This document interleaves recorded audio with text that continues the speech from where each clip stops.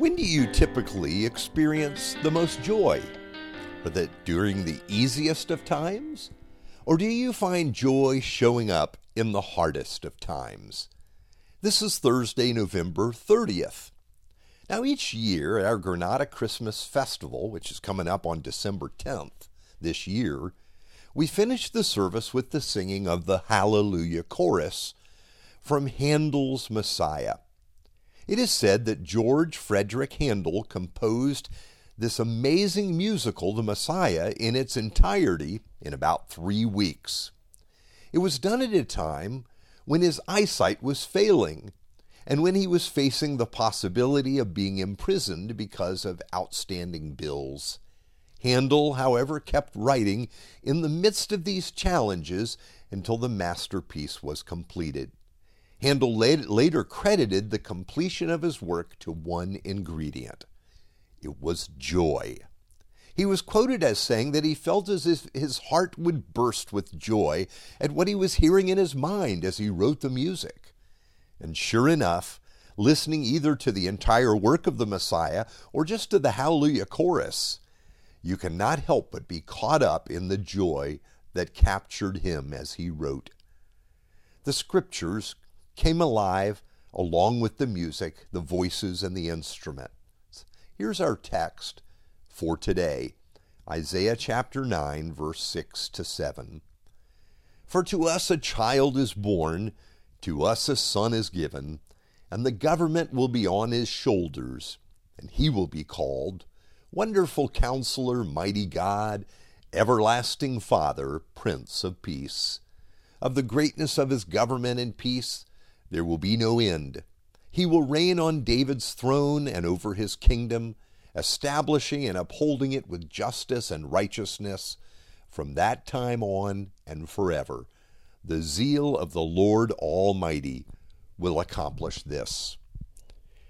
Now we recognize these words as the prophecy of Isaiah about a coming king. At the time in which he wrote, Jerusalem was in trouble. And how would deliverance come? Across the history of the people of God, there were few good kings. Men like David or Hezekiah and Josiah, just a few. Now, as we hear the prophecy, there are some interesting things to note. Often at the coronation of a new king, titles were pronounced over him, 5 of them in succession. Such will be with the king of the promise. But notice it seems like there are only 4 titles here. Wonderful Counselor, Mighty God, Everlasting Father, Prince of Peace. Likely the title Wonderful Counselor is actually 2. He is wonderful. That word for wonder in the scriptures means the one who works saving wonders, such as when the Lord brought his people out of slavery in Egypt.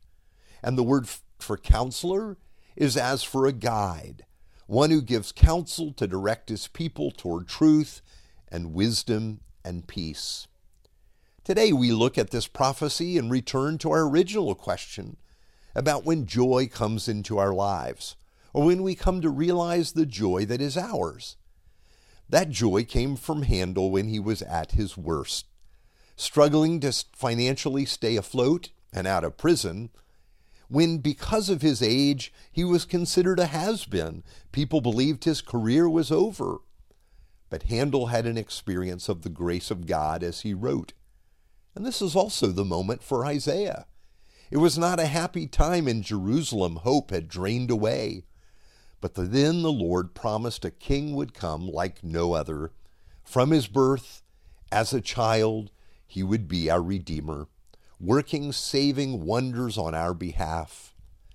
Perhaps it is from the difficult place that we can best see what God has provided to us, all that he has given to us in the coming of Jesus.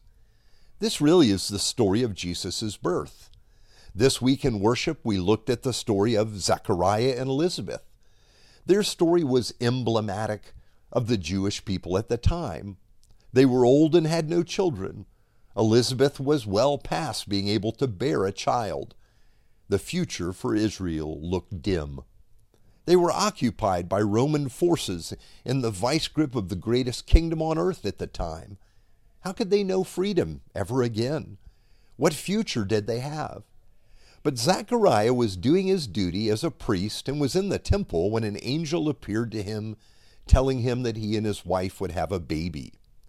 Now you might imagine he would be overjoyed at this visit and with the promise of God. But no, he refused to believe the angel's report. We can be deprived of joy for so long.